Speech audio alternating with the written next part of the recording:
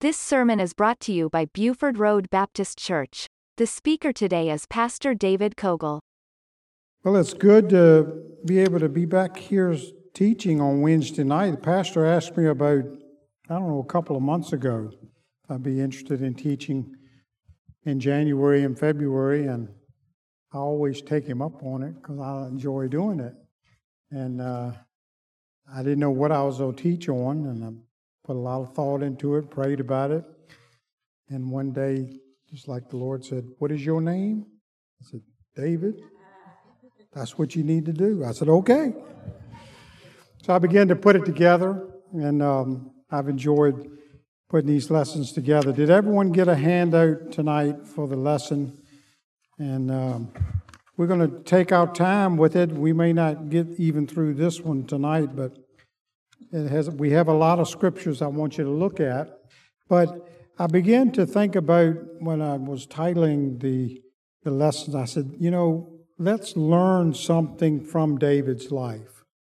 David has quite a life, starting all the way back to when he was tending the sheep for his father, and all the way through King David and so forth. So it's a lot in the Bible. In fact, David is mentioned more times in the Bible than any other biblical character.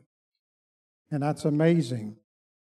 Many times when we hear David, we think about that one story, don't we? And that's David and Goliath, when he confronted Goliath. And that certainly is a story that we'll talk about and we'll bring out. But there's so many other things about David. I want you to learn some things with me as we look at his life. By the way, did you know David was the greatest babysitter in the Bible because he rocked Goliath to sleep? I know some of you was waiting on it, so I thought I'd throw it out there.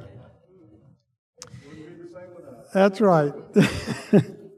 But the Bible also records so many other events in the life of David. And I think a careful study of his life will leave us with many lessons. And I know it did me. The more I studied the scripture and looked at it and read it, it would jump out at me and say, boy, there's one that I can learn. There's something I can do. Believe it or not, David had faults. David was a fine man. He did some outstanding things. He did some things that were just miraculous. But he also did some terrible things. He committed sin. And he committed some great offenses in his life.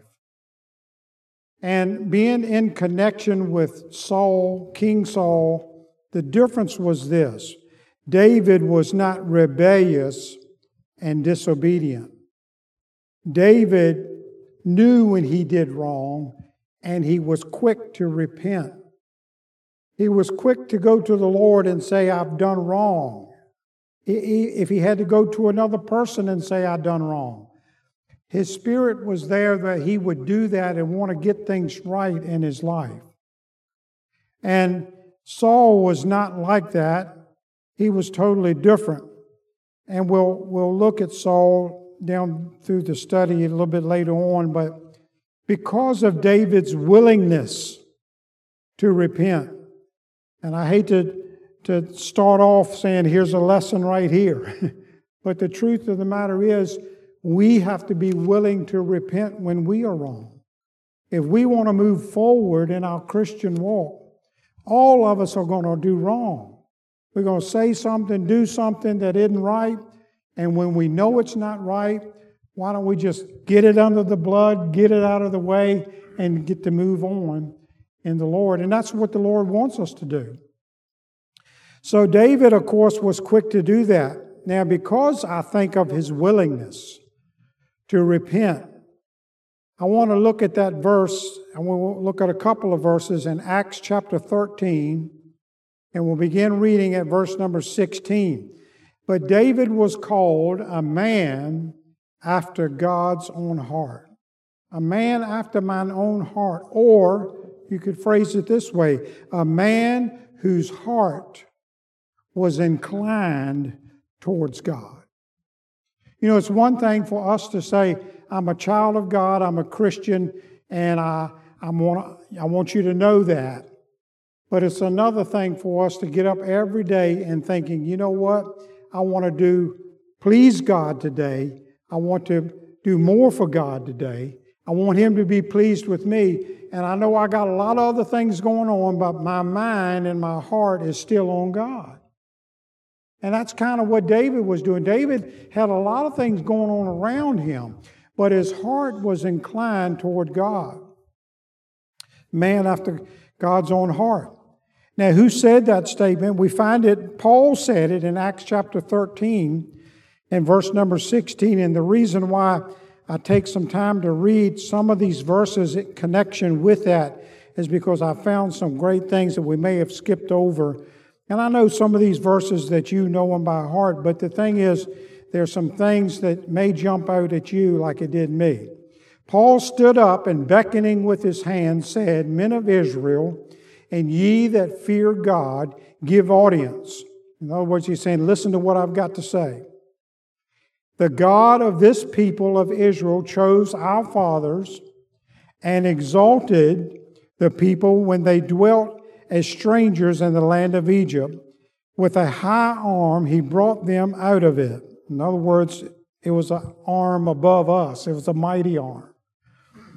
And brought about the time of 40 years, suffered He their manners in the wilderness. You know what that means? Manners in the wilderness? That means God endured their habits. He put up with those things. I'm glad God puts up with us. Amen. I mean, he could get so disgusted with us and things we say and do and act sometimes. But He puts up with us. And I'm thankful for that grace. Verse 19, And when He had destroyed 7 nations in the land of Canaan, He divided their land to them by lot. And after that He gave unto them judges, about the space of 450 years until Samuel the prophet. And afterward they desired a king. You remember reading in the Bible when they got all upset because other nations had kings? And they said, we want a king. And God said, well, I'm your king. Well, they wanted somebody they could see. They wanted somebody they could put their eyes on. And so they desired a king. God gave them a king. Gave them Saul, the son of Cis, and that's an Israelite of a Hebrew origin, a man of the tribe of Benjamin, by the space of 40 years. And when He had removed him, as he moved down through time, after this 40 years, He raised up unto them David.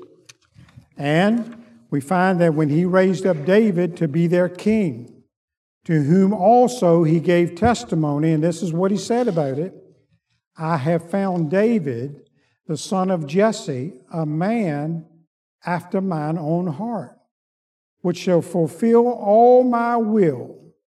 And when you think about that, a man after mine own heart, that's a great statement to say about somebody. And that's what he did. Now, when he made that statement, it was a true statement. It was a true statement that at that time, David was a man after God's own heart. But I'm going to tell you something. As times went on, David did wrong. David sinned. And while he was in that sin and while he was doing wrong, he wasn't a man after God's own heart then, because God wasn't pleased with that. But thank goodness David could repent. And David could draw back closer to God, get back the way he should be. So when he did God's will, he was a man after God's own heart.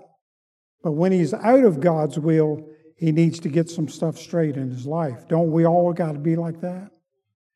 I want to be in God's will all the time, but I know good and well there are times when God's not pleased with me. He's not pleased with you. He's not pleased with the choices we make and things we say or do. It doesn't mean that He doesn't love us. He certainly still loves us. But He wants us to get those things straight, get back on the path again that we should be. So there are many spiritual lessons which we can learn from the life of David, and I hope that as we study the Scriptures tonight, and these other lessons down the road that we'll find out why David was called a man after God's own heart. And we should strive to get to that point where he's pleased enough with us. Say, hey, that Christian's a person after my own heart. They're doing exactly what I wanted them to do. They're serving me, and they're doing everything they can to win others to Christ and learn some things along the way. So I kind of put in that in your picture outline there tonight. I found 3 pictures that I wanted to kind of put out there so that you get an idea of what David is at and what he's doing. Now, remember him as a shepherd boy, and that's exactly what he was. He was a young boy when he was a shepherd boy. And so I want to look at 1 Samuel, and we'll look at chapter 16 for a little while, because I want you to see some of the things about David. Because as things progressed and God's will was about to be done in David's life, we find in 1 Samuel 16, verse number 1, the Lord said unto Samuel, how long will you mourn for Saul, seeing I have rejected him from reigning over Israel? Fill thine horn with oil, and go, and I will send thee to Jesse the Bethlehemite, for I have provided me a king among his sons. So at some point, we see God said, I've rejected Saul. Saul's not doing what he's supposed to be doing. I don't want him to be in that position any longer. So I've rejected him, and Samuel, I got a job for you. I got a mission I want you to go on. And you get down there to where Jesse's at, and he has some sons, and one of them is going to be a king. So Samuel said, how can I go? If Saul hear me, he will kill me. You can imagine if Saul heard that he was coming to anoint another king, that wasn't going to go over well. The Lord said, take an heifer with thee and say, I am come to sacrifice to the Lord. And call Jesse to the sacrifice, and I will show thee what thou shalt do. And thou shalt anoint unto me him whom I name unto thee. And Samuel did that which the Lord spake. He came to Bethlehem, and the elders of the town trembled at his coming. Why do you think they did that? Because a prophet coming into a town could mean bad news. I mean, he may be coming to proclaim, hey, something's going to happen bad here. You know, they weren't excited to see Samuel come in. But Samuel, of course, makes it evident that he has come in a peaceable way. He said, peaceably I have come to sacrifice unto the Lord. Sanctify yourselves. Come with me to the sacrifice. And he sanctified Jesse and his sons and called them to the sacrifice. And it came to pass when they were come that he looked on Eliab and said, surely the Lord's anointed is before him. Eliab must have been a fine young man, probably a great, nice height, good build. And Samuel's looking at it and thinking, man, this is the guy here. But the Lord said to Samuel, and notice this, look not on his countenance or on the height of his stature, because I have refused him. For the Lord seeth not as man seeth, for man looketh on the outward appearance, but the Lord looketh on the heart. Is it a lesson there for us in there as well? I believe so. We need to realize we don't know what God is doing. We can't stand back and say, well, because it isn't this and it isn't this, then God's not in it. How do you know that? You don't. But we have to be listening and in tune with God. And remember that statement, for the Lord seeth not as man seeth. We see things totally different many times than what the Lord sees. And this is the reason. Man looketh on the outward appearance, but the Lord looketh on the heart. Aren't we bad about looking at someone and judging them just by outward appearance? We are. We shouldn't be, but it's so easy to do. We all do it sometimes. Someone's acting crazy, and we're looking at them thinking, oh my goodness, there's no hope for that person. And God's looking on the heart. So we still, like I said, that's the way we should have church, isn't it? When these doors open up, we don't judge the people when they walk in here. We're thankful that they're here. There's an opportunity for them to hear the gospel and be saved. Who knows what they may turn out to be for the Lord? And this was the same case. So they continued with the sons. Then Jesse called Abinadab and made him pass before Samuel. And he said, neither hath the Lord chosen this. Jesse made Shemaiah to pass by, and he said, neither hath the Lord chosen this. Again, Jesse made 7 of his sons to pass before Samuel, and Samuel said unto Jesse, the Lord hath not chosen these. And Samuel said unto Jesse, are here all thy children? And he said, well, there remaineth one. He's the youngest. He ain't much. He ain't even in here. He's way out there in the field somewhere, keeping the sheep. And Samuel said unto Jesse, you send and fetch him. In fact, we're going to sit right here and not do another thing until he gets here. We're just going to wait on him, because I got a good feeling about him. So we sent and brought him in verse 12. Now he was ruddy, and withal a beautiful countenance, and goodly to look at. I was looking at that and looking it up and studying. Ruddy means, actually, did you know David had reddish hair? And or it could have meant his countenance. But the beautiful countenance and goodly to look at means he had beautiful eyes, a pleasant countenance. In other words, he was easy on the eyes to look at. And here he comes in. Samuel took the horn of oil and he anointed him in the midst of his brethren. Wonder what they thought about that. And the Spirit of the Lord came upon David from that day forward. Now that's an important statement. Because when God is in something, the Spirit of the Lord is there too. Amen. And now they've anointed him, and the Spirit of the Lord has come upon him. So Samuel rose up and went to Ramah. Now, something interesting about the Spirit of the Lord here. But the Spirit of the Lord departed from Saul. And notice what happened. An evil spirit from the Lord troubled him. Now, that doesn't mean a demonic spirit. The Lord certainly isn't sending no demonic spirit. But when he talks about that spirit turned out to be, when you was around Saul, he had rage, he had fear, he had despair, he had envy over David. All of these type of things you would see in his character after this spirit is upon Saul. And then the very opposite on David. You would find that the spirit that was on David would be a kind spirit, would be a wonderful spirit, be something different about him to be around him. Now look what Saul's servants noticed in verse 15.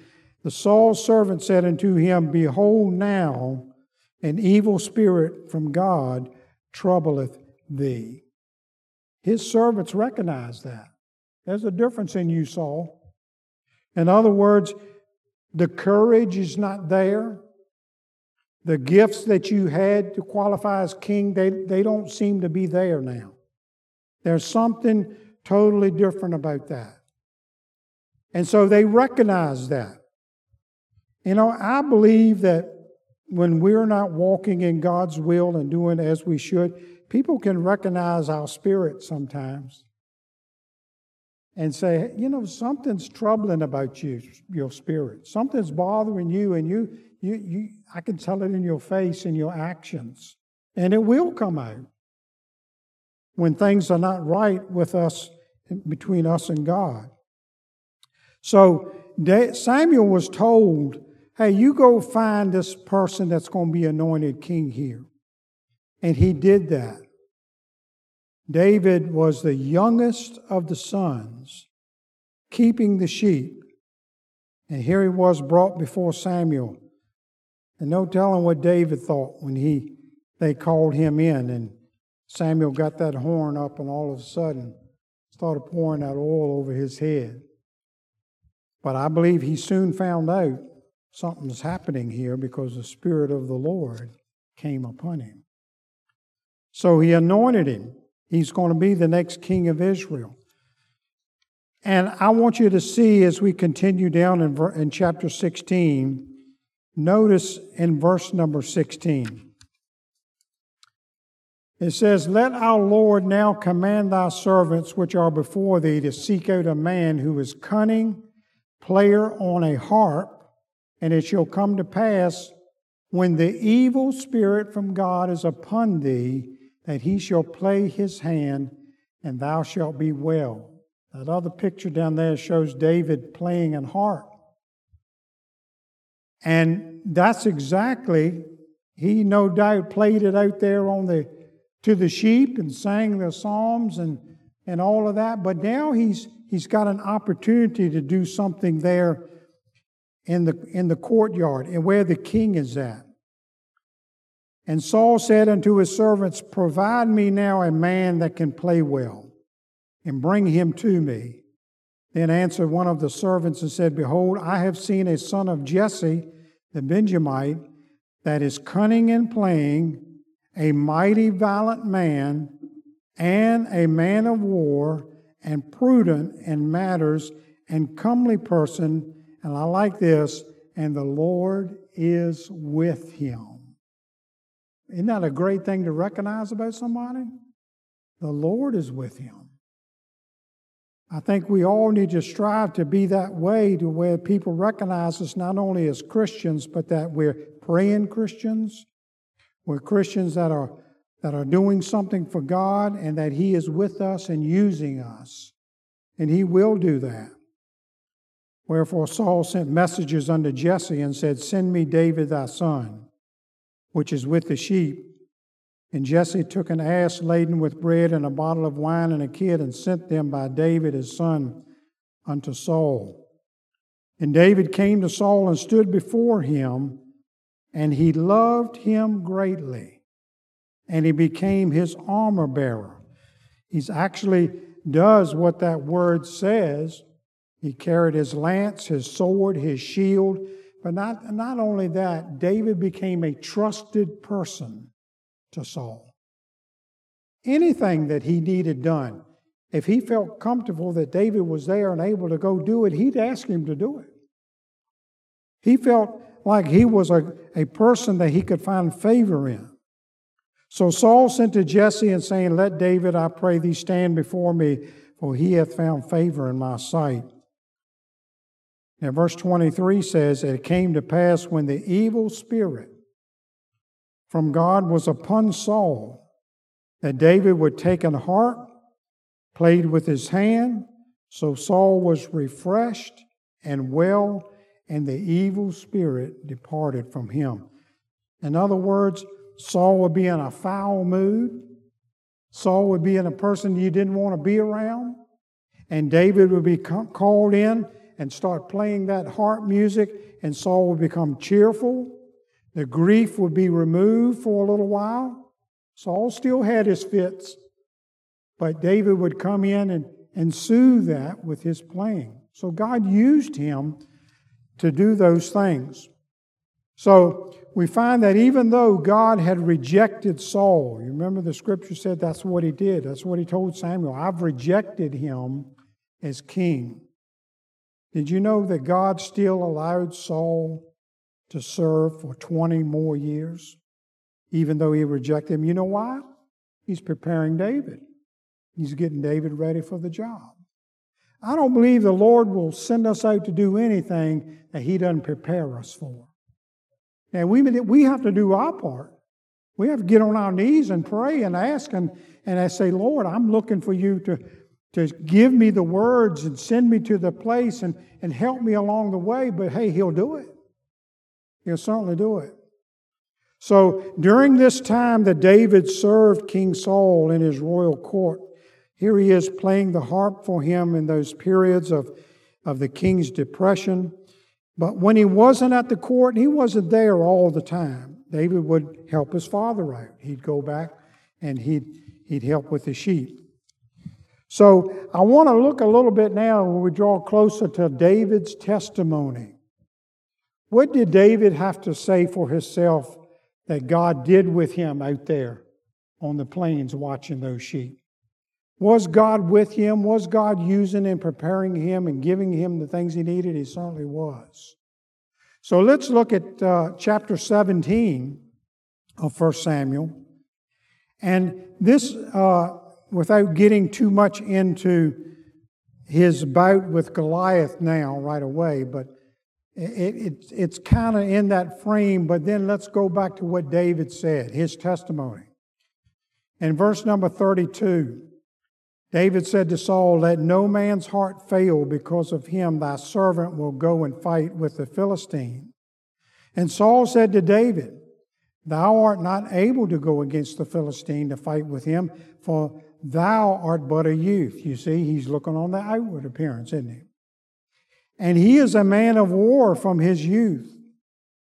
And David said unto Saul, and this is his testimony to him, "Thy servant kept his father's sheep, and there came a lion and a bear, and took a lamb out of the flock." Now look what David did. "And I went out after him, and smote him, and delivered it out of his mouth. And when he arose against me, I caught him by his beard, and smote him, and slew him.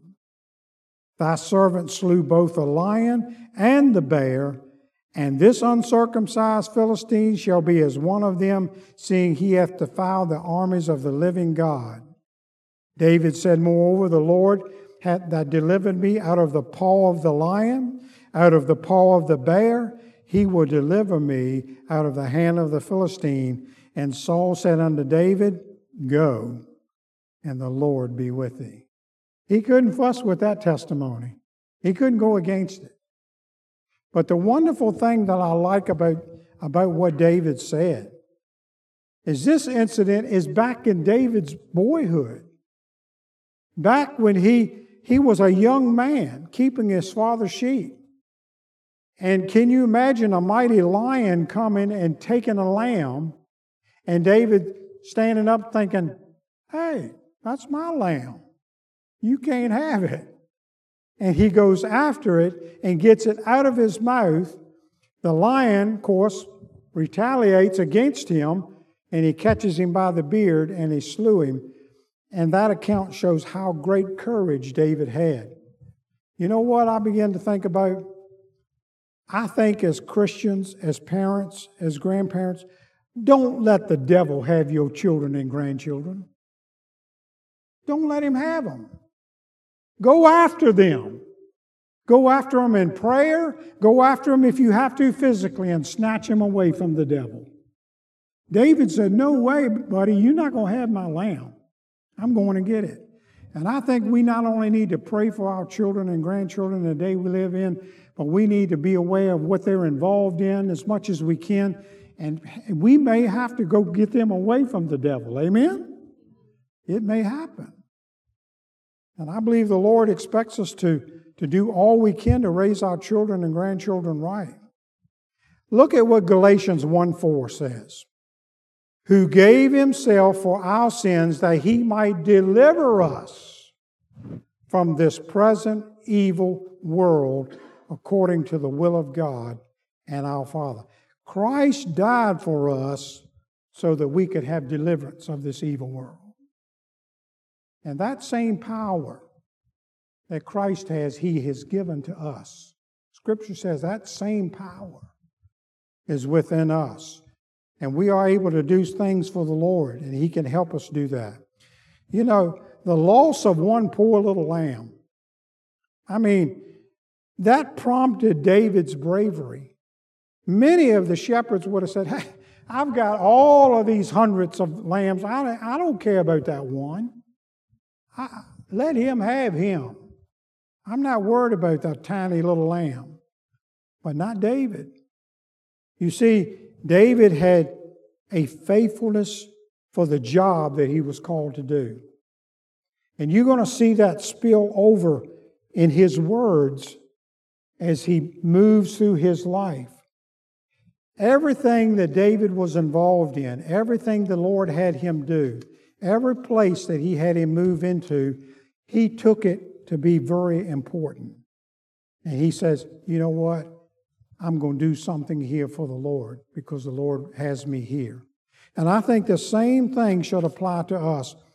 We don't need to step back and say, well, you know, I've been working for the Lord all these years, and now I think I ought to just sit back and relax. I think until He calls us home, we're still in the battle. There's still work to do, isn't it? I don't know about you, but this world isn't getting any better. And you recognize that. So we have to be on duty as a Christian soldier, just like he was on duty for his father's sheep. And it moved him to act, to say, hey, buddy, you may have taken just one of my lambs, but I'm going to get it back. And that's exactly what he did. I think we have many lessons to learn from God as we go through life. And sometimes we don't realize the importance of a situation. Even coming in contact with someone and thinking, you know, I didn't say much to them, but you know what? That may have been the only chance for you to witness to them. God may have brought them by you at that time. So every situation is important for us to stand back and look at it. Look at Matthew 25:33. Jesus was telling that parable, and he said this, his Lord said unto him, well done, thy what? Good and faithful servant. For thou hast been faithful over a few things. I will make thee ruler over many things. Enter thou into the joy of the Lord. We may think, hey, I'm insignificant. I don't do a whole lot. I can't do a whole lot. Listen. Those few things are important to the Lord. And if we're faithful in the few things, you never know what He'll give us in the end result. So it's important that we're faithful. David was a lad who longed to know God in a deeper way. And that's the difference in an average Christian thinking, I'm glad I'm going to heaven, but I'm just going to kind of float through the rest of my life. Or waking up each day saying, I want to get to know God more today than I did yesterday. I want a deeper relationship.